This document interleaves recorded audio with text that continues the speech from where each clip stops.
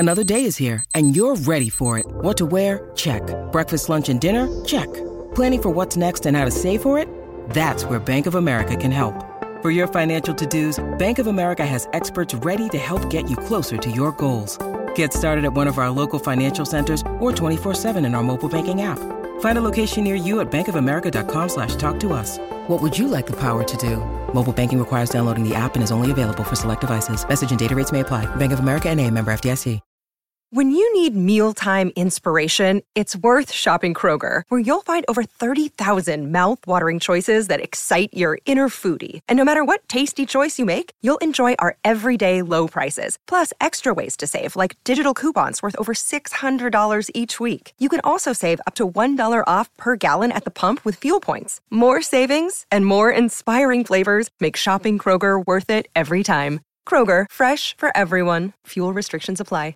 Hello, everybody. This is Marshall Poe. I'm the editor of the New Books Network. NBN listeners like to read books and buy them. So we thought we'd tell you that right now, our friends at Princeton University Press are having a remarkable site-wide sale. You can get 50% off books, including ebooks and audiobooks, with the code 50, F-I-F-T-Y, at checkout until May 31. You can save some real money on Princeton University Press books. I encourage you to go there and check it out.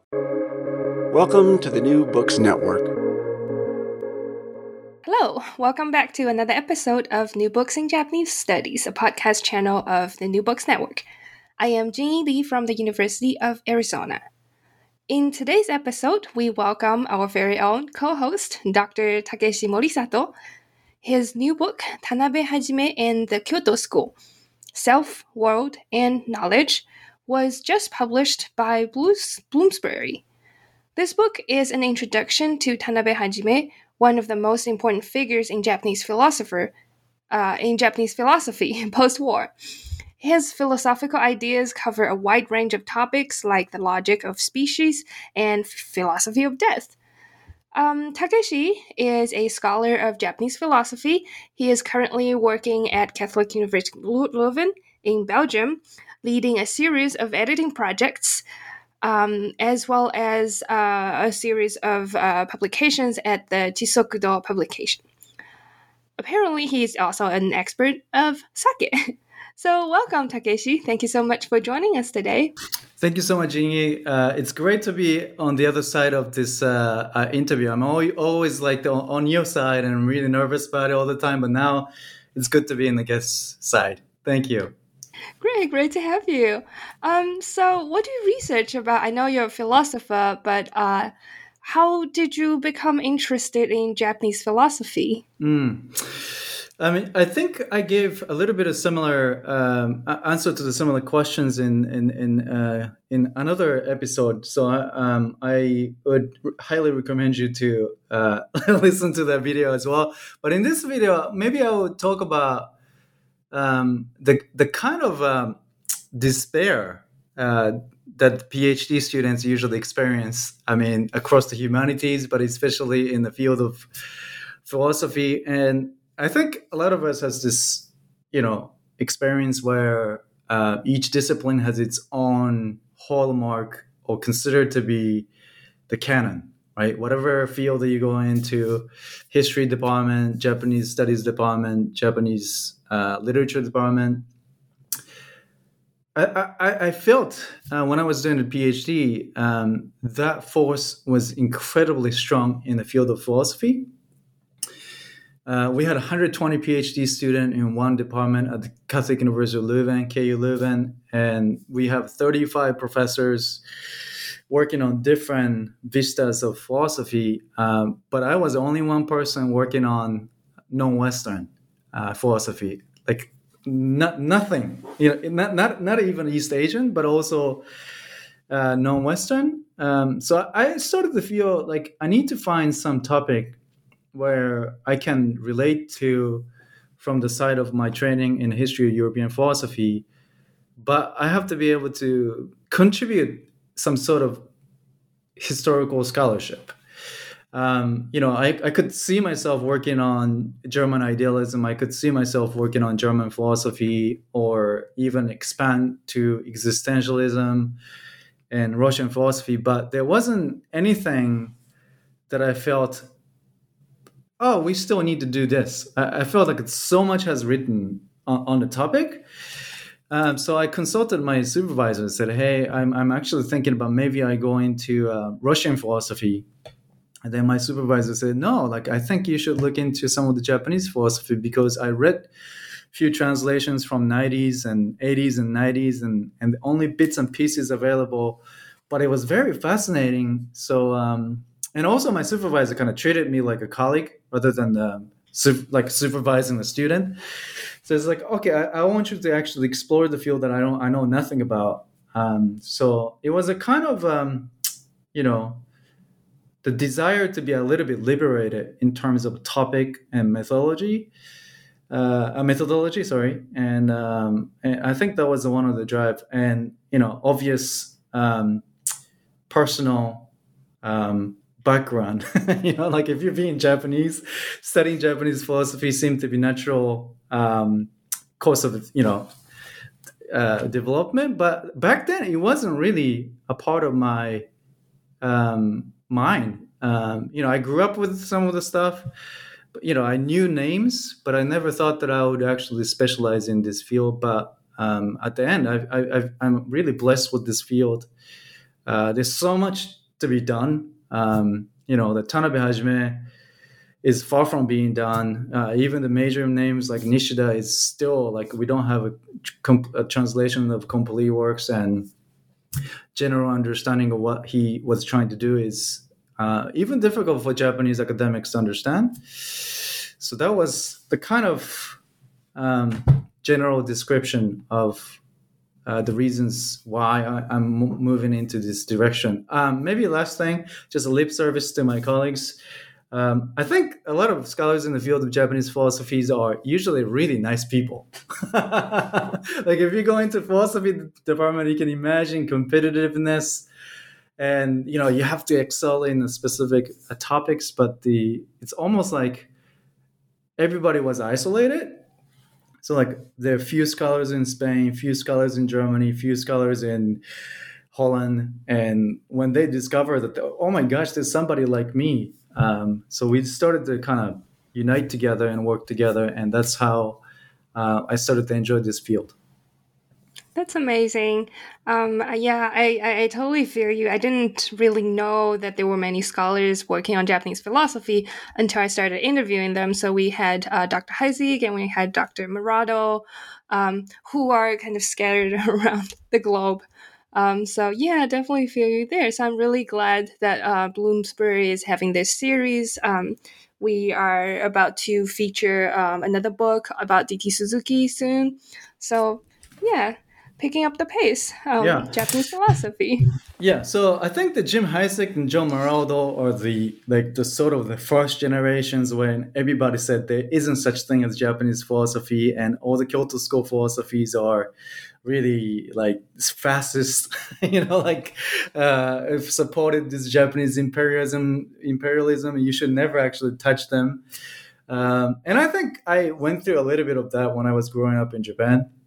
But then from their generation to my generation, there's about maybe one generation between, I would say, like in terms of the scholars. And then they are the ones that have worked much more on the topic of can there be a Japanese philosophy? Can there be non-Western philosophy? Also, political implications of Kyoto school philosophies.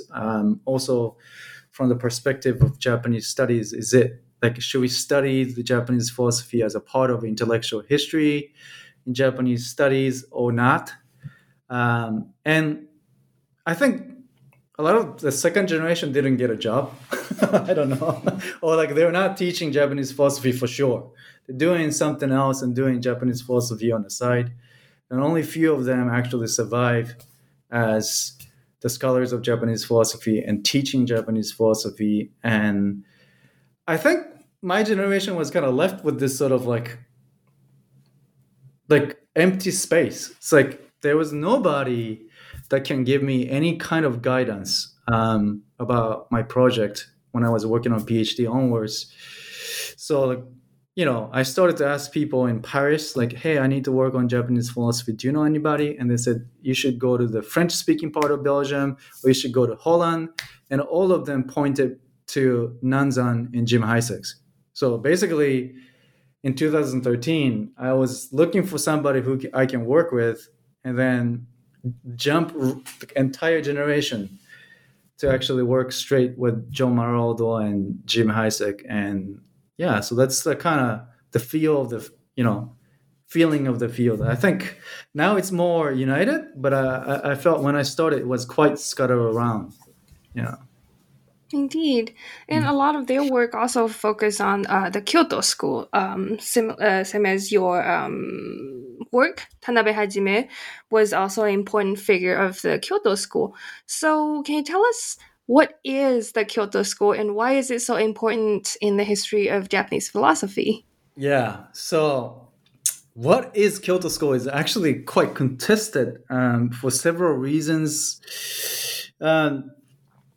So the very famous Ohashi Ryosuke, who is the last one of the surviving members of the Kyoto school, his definition of the Kyoto school is probably the narrowest, very narrow definition of the Kyoto school. Then I'm going to expand to other definitions, and I think it's a kind of polyvocal definitions. So it's not going to be one definitions that satisfy everybody's questions, anyone that who has this question. So Ohashi Ryosuke's definition is like, he talks about the philosophers in Kyoto. So the kind of the group of intellectuals that hang around at the Kyoto Imperial Universities and surroundings, and some of them actually moved to Tokyo. So like the Watsuji Tetsuro moved to Tokyo, Tosaka Jun moved to Tokyo, Miki Kiyoshi moved to Tokyo. So you have a huge chunk of the so-called Kyoto school kind of moved to Tokyo and then started to work with other ones. And even Tanabe, who came from originally from Tokyo, was actually doing, I think, PhD he did a PhD in Tokyo, but he was teaching Tohoku University and came to Kyoto. So there's a kind of like loose binding of what counts as the people who hangs around in Kyoto school, Kyoto Imperial University, or University of Kyoto in today's term. And I think if you look at these names, it's actually quite fascinatingly expansive. For instance, there's one guy, his name is Tanikawa Tetsuzo,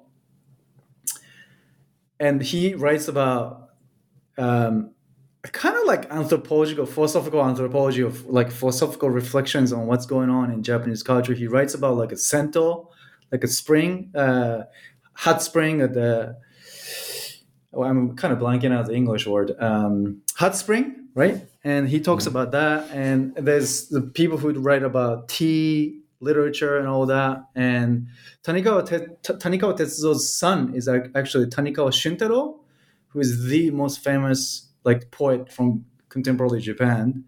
So, those intellectuals kind of hang out in Kita-Karuizawa in the summer as well, because the summer in Kyoto is awful. So you have this sort of like group of intellectuals that kind of hang around. So Ohashi Ryosuke said, that's not Kyoto school. Basically, he said, that's a philosophers in Kyoto, a philosophy in Kyoto, that you have this loose bundle of intellectuals. But the true Kyoto school philosophers are the ones that work with the concept of nothingness. So he makes the clear cut between that. And then he says this person works with this concept of nothingness, and these aren't like talk about it, but they didn't really actually develop the concepts to the extent where they can actually represent themselves as philosophers of nothingness. And James Heisek kind of runs with that idea as well. But I find it to be quite problematic. Maybe because my approach is much more genealogical. So like when you look at even the peripheral figures like a Watsuji Tetsuro, there's like major implications that he's actually engaging with some of the concepts that the Kyoto school philosophers are working on. Also, like, if you pick up Tanabe, And he doesn't name Watsuji, but there are sections where he's obviously talking about how his conception of species shouldn't be the same as Watsuji Tetsuo's Aidagara, or betweenness, or interrelations. So even within these figures, you can see a kind of correspondence, a named correspondence between different thinkers. So I do feel that the definitions of the Kyoto School should be a little wider than these big names like James Hayek and Ohashi Yosuke thinks. So to me, I think it's still open question. I think what counts as the Kyoto School, does it make sense for us to actually use just one concept and say this is what they represent, including the criticism, right? That if the a certain reading of Kyoto School states that they are aiding the imperial Japan or imperialism of Japanese government during the World War II, even in that reading, I think there's always the exceptions and kind of subtleties of differences between one position from another. So I tend to take a little bit more genealogical approach. That's also another reason why I worked on Tanabe, because everybody was working on Nishida. Yeah. Like 80% of Kyoto School philosophy specialists working on Nishida. And I was thinking like this is something that Shimomura Torataro talked about and James Hayek uses as well. Like the reason why we have a Kyoto school rather than Nishidian school of thought is because there's a Tanabe who criticize. So I think another definitions that maybe I can provide is this group of intellectuals that criticize against each other. Like they actually read each other and try to provide constructive criticism against each other to develop each of their own intellectual framework of thinking. And then by historical necessity, it has to be cross-cultural. Like it has to be cross-cultural. None of them are doing purely Anglo-European philosophy. Even the ones that are working on history of European philosophy has very comparative like flavor.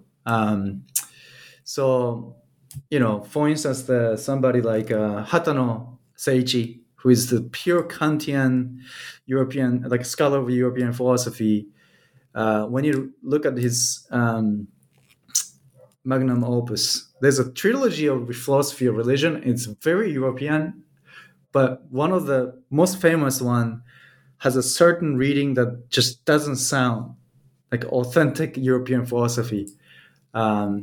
So I think that's the kind of wrong way to run away from the question of what counts as a Kyoto school, and this attempt to provide this univocal response to that question. It just seems like I just need to know the whole picture, and then the whole picture seems to kind of expand wider to the point. Kyoto school is just a group of thinkers that use this comparative approach or cross-cultural philosophical approach to philosophical questions. Maybe that I'll just leave as that.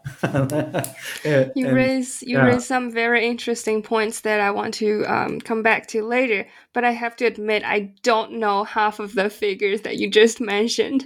So for the sake of since Japanese philosophy is seldom taught in Japanese studies too, so for the sake of our audience who might not be familiar with this topic, can you briefly tell us about Tanabe Hajime? Who is he? What did he do? What were his main arguments in his philosophy? Yeah, so this book is precisely built for that. So the Bloomsbury Introduction to World Philosophy is basically set up in such a way that instructors in Japanese studies or instructors in philosophy that are, suddenly thrown into this opportunity or ordeal where, hey, somebody has to teach intellectual history of Japan. Somebody has to teach, post-war contemporary Japanese thought. Teach something, and you've never been exposed to that that field, this text is actually built for instructors to be able to pick it up and use it as a base for teaching the class. So original idea was to like pick up the key concept like the world, self, and knowledge that you would typically talk about in the philosophy classes and pinpoint their concept. So that's the philosophical response to your question. So if you're teaching Japanese philosophy, this series is actually set up in such a way that you can pick any non-Western intellectual traditions, and you should be able to actually start teaching the class, or as a student, you should be able to actually get the concept from these books.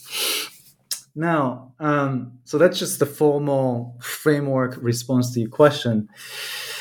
So from the field of Japanese studies, and I also work in Japanese studies, so I'm kind of interdisciplinary in this regard.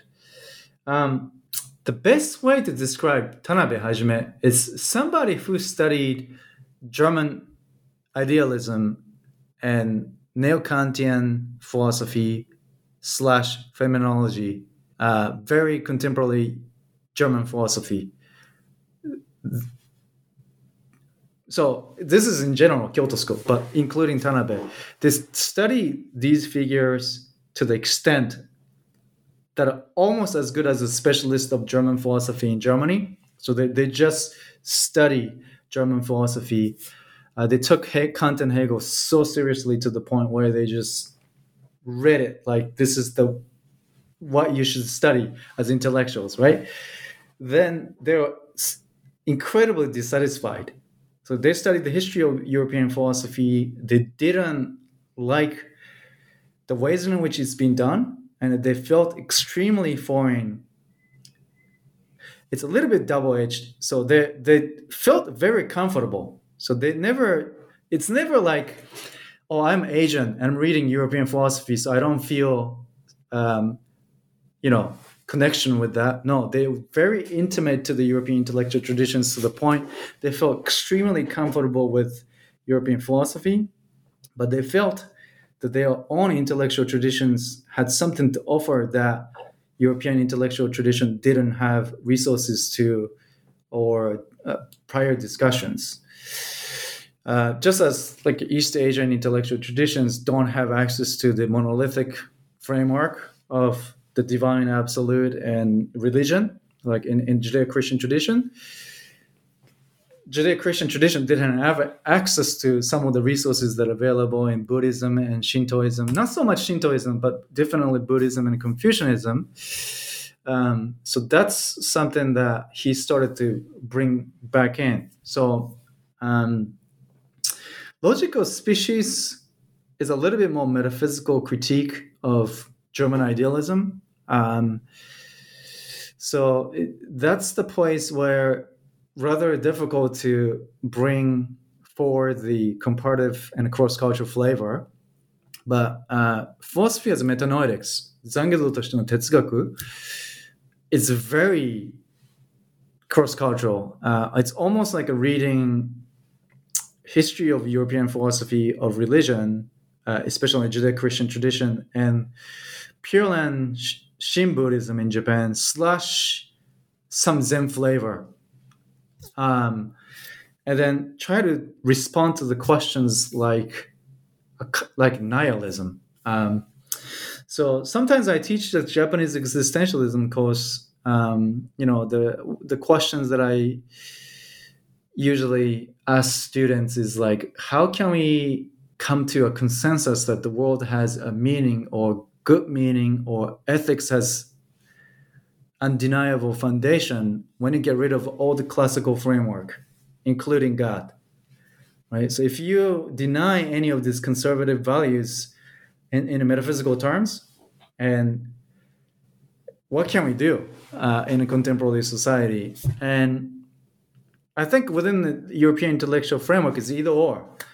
It goes to a kind of apologetic, conservative Christian fideism in one sense, right? That's a possibility. You just go back to the traditions. We should read Neoplatonism and we should go back to the Christian metaphysics and just become advocate of faith, or you just go staunch nihilist, like secular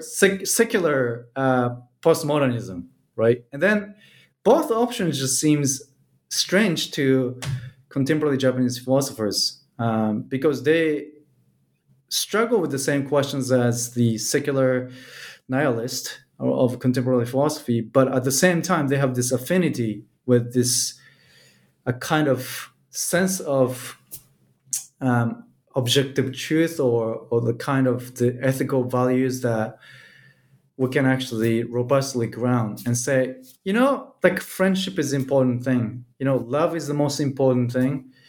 It's very difficult to say if you have this postmodern secular nihilism, but I think Kyoto School thinkers are capable of managing to talk about that without, going back to this sort of reverting back to the traditional fideism, basically. Yeah, I think that's the easiest way to think about. Maybe another angle would be try to take seriously the conception of the world as being absolutely contingent and finite. So how do we embrace that? Like we want to believe that each individual life has absolute meaning and uniqueness. And then if you read a contemporary postmodern philosophy, all of them said that's a delusion, right? Like the Buddhists would say that's a delusion.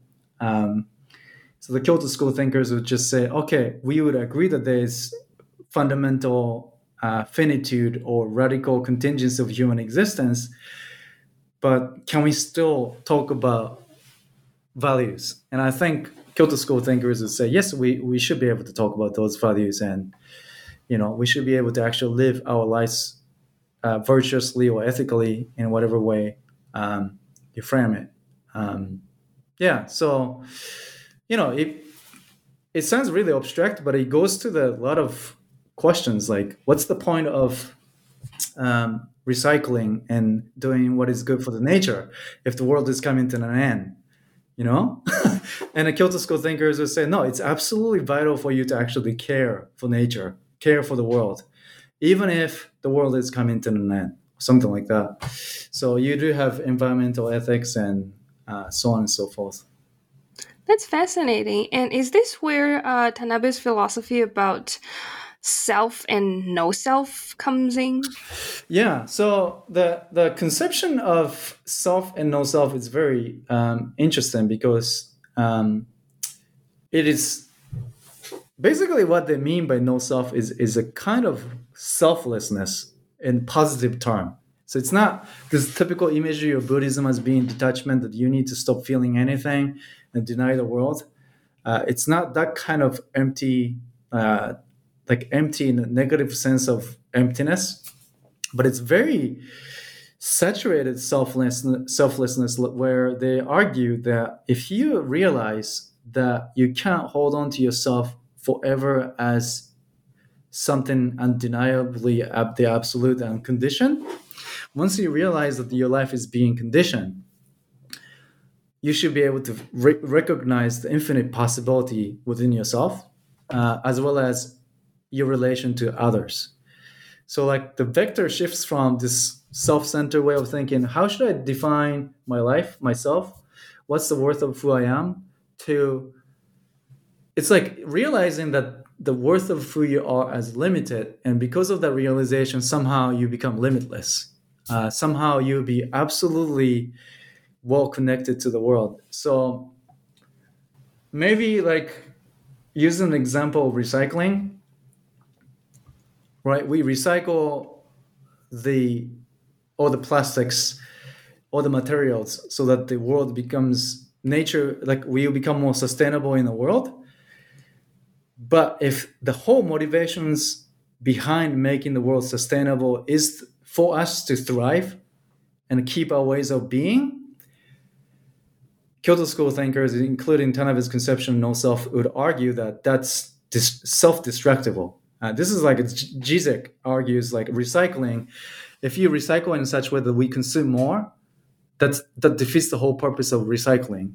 I think it's something similar. Is like you have to do the act of selflessness, like do the act of self-sacrifice for the sake of other people.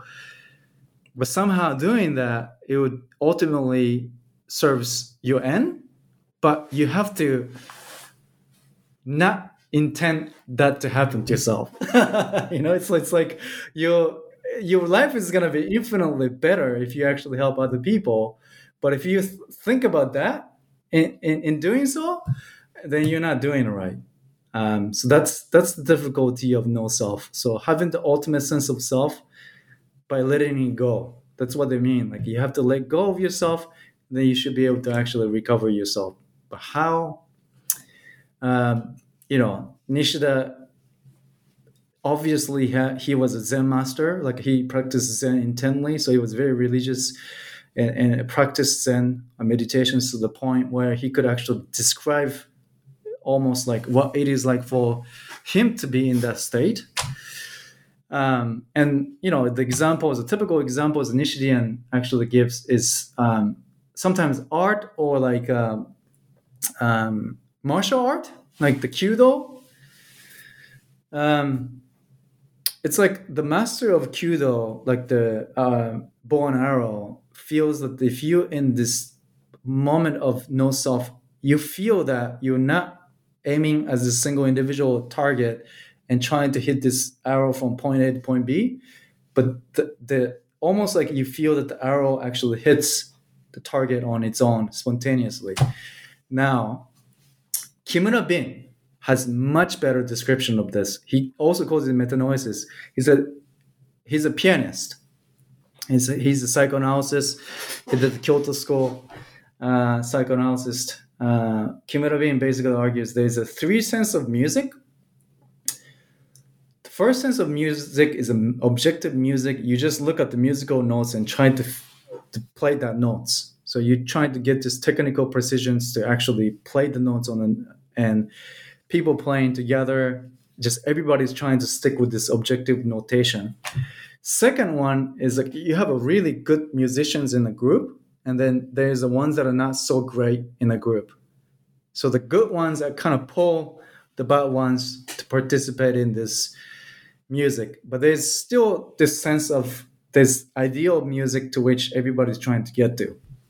He said the best performance, and actually I verified with a few musicians about this, feels this like energy of a music that when you play, like you're not playing, but the music is actually playing through you. And actually music is sounding through every single one of the orchestra members, but none of them, the music is not reducible to any of them, but it's kind of resounding through them, and music through musicians, and it sounds through musicians. And he says that's the moment of no self. Like the metanoesis. It's the turning of the self from the sense of self-centeredness to this ability to perform music. So I think what is really interesting about Tanabe, he flips the argument by saying nobody's as good as that. Like actually all of us are horrible musicians, all of us are horrible ethicists. Like we talk about ethics, but we're ethically really impaired.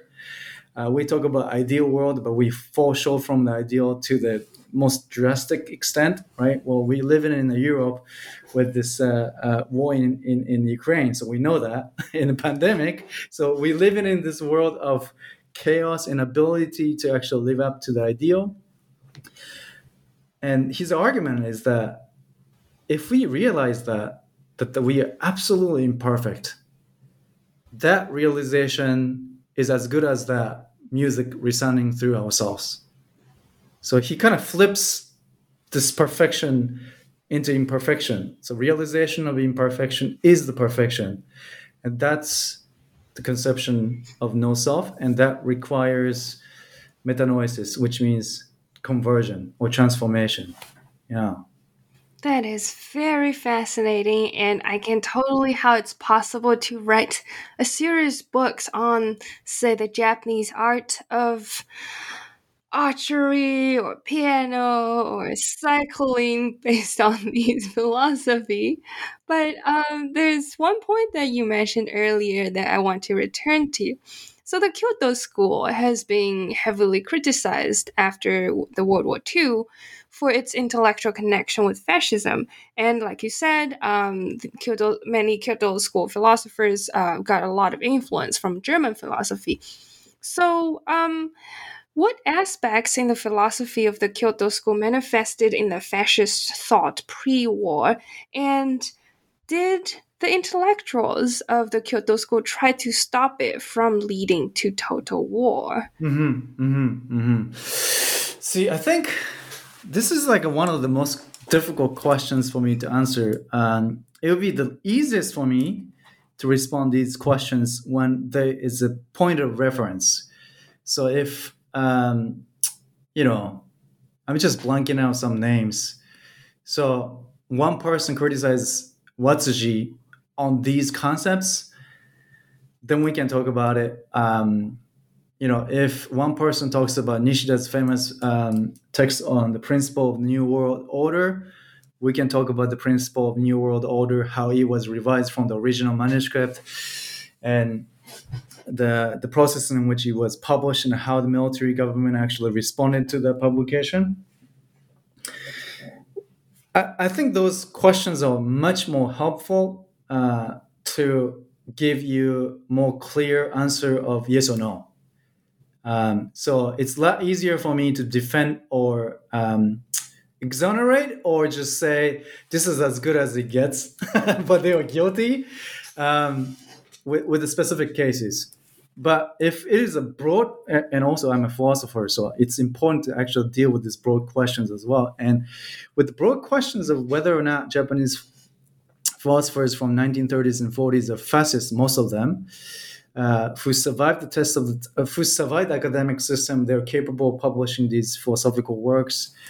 Were they fascist or not? To that question, if you read their text as a contemporary Japanese reader and you speak Japanese language in contemporary society and you read all the intellectual works that are being published or publishing your intellectual works in a contemporary Japanese language, yes, I think all of them would sound fascist.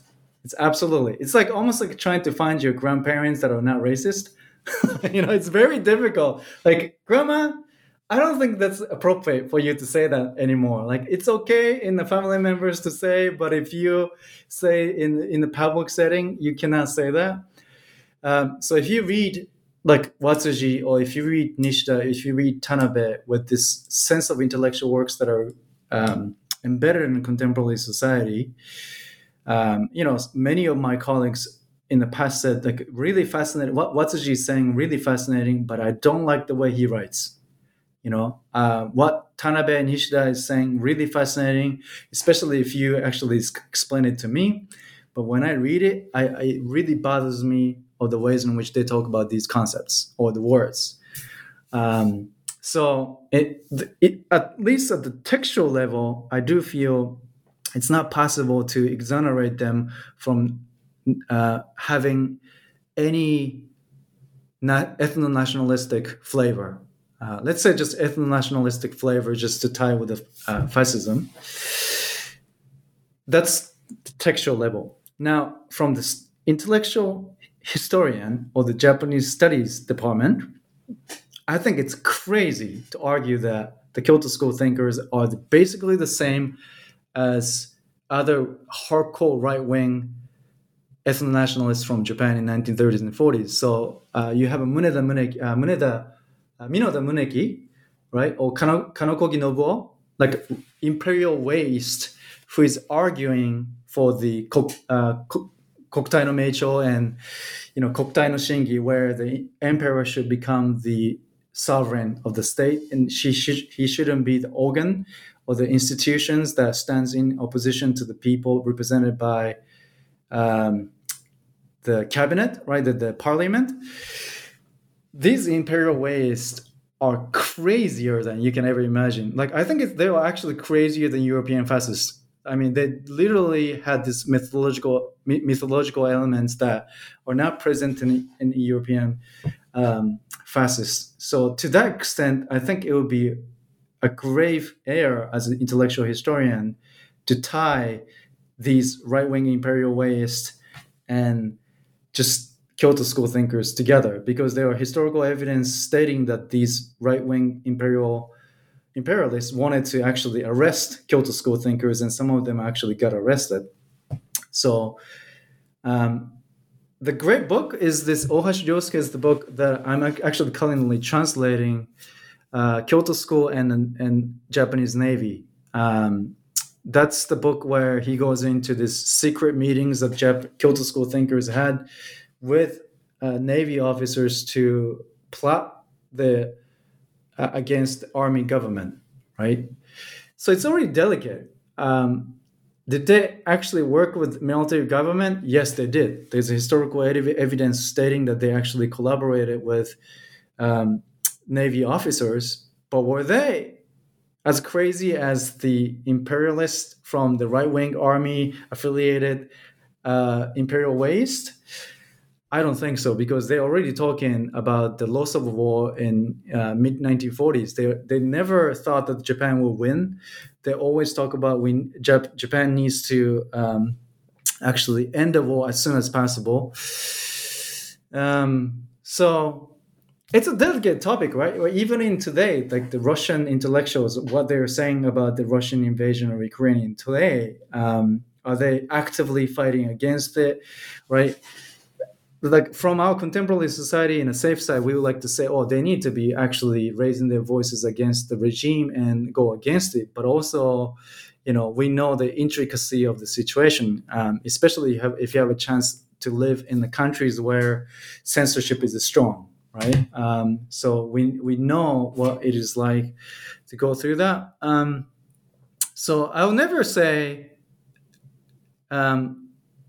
I've never studied Kyoto School like the Jinbutsu Kenkyu. It's a kind of the biographical study of the Kyoto School where I'll defend the Kyoto School to the end of my life. I've never I just want to study the history of Japanese philosophy, and there are majority of thinkers from Tokyo that completely neglected in philosophical studies of contemporary Japanese thought.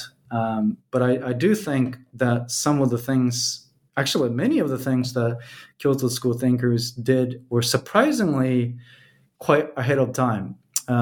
Examples like cross-cultural thinking, they came up and argued that maybe East Asian philosophy has values that are irreducible to European intellectual frameworks of thinking. That's really progressive, even in today's standard, right? And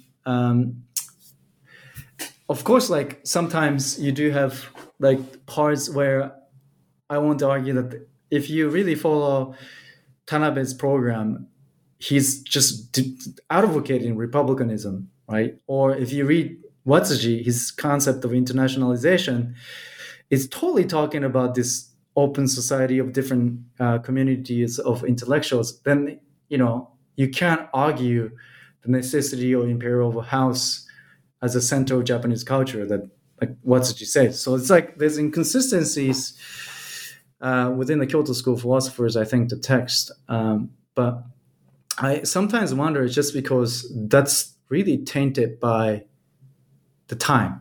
The time in which they wrote is so tainted that even if you're saying something good, delivery has certain elements that are very problematic. So come back to the recycling, and I want to advocate that.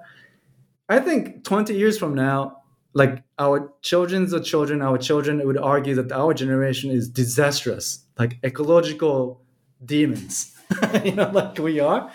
But does that mean that everybody argue for the ecological thinking were worthless?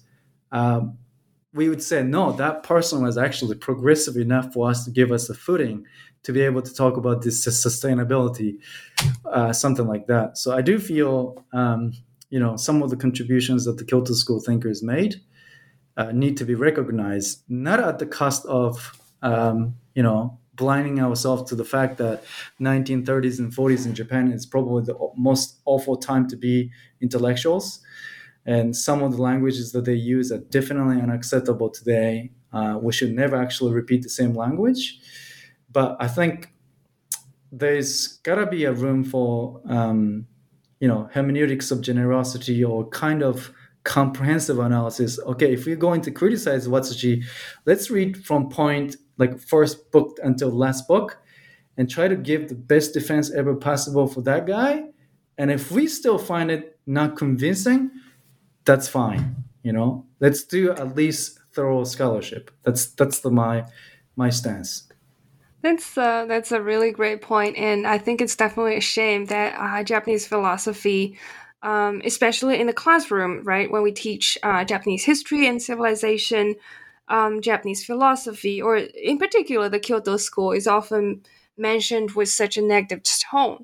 So coming back to your book, which is written for the purpose of educating in college classrooms, how do you think we can evaluate the contributions and, mostly contributions, I hope, that Japanese philosophy did in a relatively objective way? By saying that, not that I believe there's such a thing as absolute objectivity, but in terms of Japanese philosophy, what are some of the ways that you think we can incorporate them in the teaching of Japanese history and civilization? Within the context of Japanese studies, right? So I have a great episode to talk about. So I remember I described these generational differences between James Heisek, and then you have next generations that probably like a 10-year professor of philosophy today doing a Japanese philosophy, mostly as a side project. And then our generation is just kind of, left alone and think we can do whatever we want because they got exhausted with these methodological discussions. So I think it was like 2000, maybe 18, 17, 18, 19, somewhere around there before pandemic. I went to a conference in Hokkaido University for somebody organized a conference on self-consciousness, and it was in the philosophy department. But then there's people from other departments, and some of the professor teaches the ethics and humanities department, and he came up to me and said, "Hey, are you the young man that's studying research in Kyoto School?" So yeah, I guess like if you call that young, it's okay. I guess I'm the third generation from the people who study in Kyoto School. Yeah, I'm working on a Kyoto School, and you're doing it in Europe? I said, yeah, I'm actually studying Japanese philosophy in Europe, so there's a lot of information to process for that guy. He said, I'm actually so and I'm specializing in Kantian philosophy, but I'm working in this humanities project, so I do a different pedagogical, philosophy or education kind of work.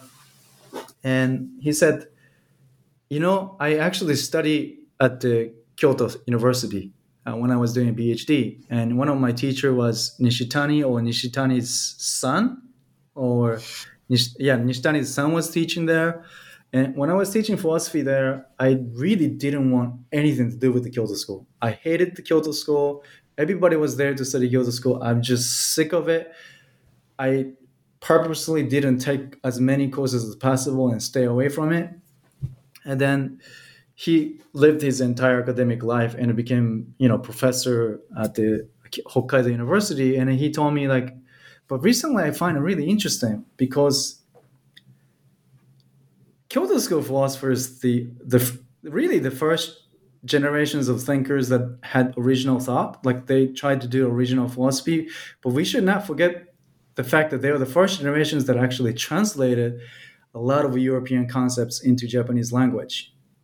So he said, as contemporary intellectuals doing just regular stuff like philosophy or education or anything that's happening in Japanese intellectual community, I realize a lot of languages that I use have so much indebtedness to the Kyoto School that I've been running away for whole life.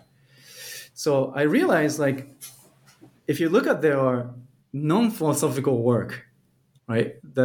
It's a philosophy. It works on philosophy, but so how do we translate the concept like categories, or how do we translate the concept like idea into Japanese language, right? And how do we make sense of a perception, self-awareness? The typical word that we use in contemporary Japanese society definitely had that sort of like comparative shift in 1930s, especially end of 1910s to 1940s.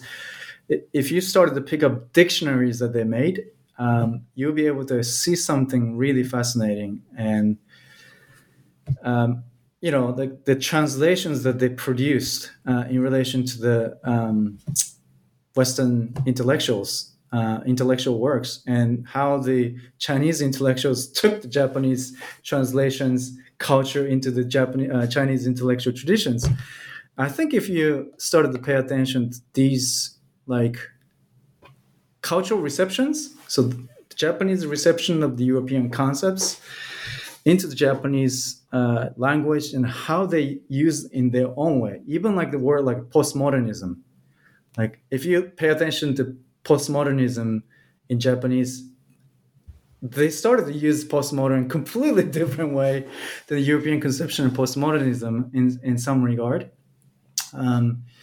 So I think that aspect of Kyoto School philosophy, so it's okay to read them as a fascist. I think it's okay to just read them critically from that perspective, but maybe we put the political things aside for a bit and just see how they're trying to work out the language that they had to make sense of the European philosophical concepts and trying to digest in their framework.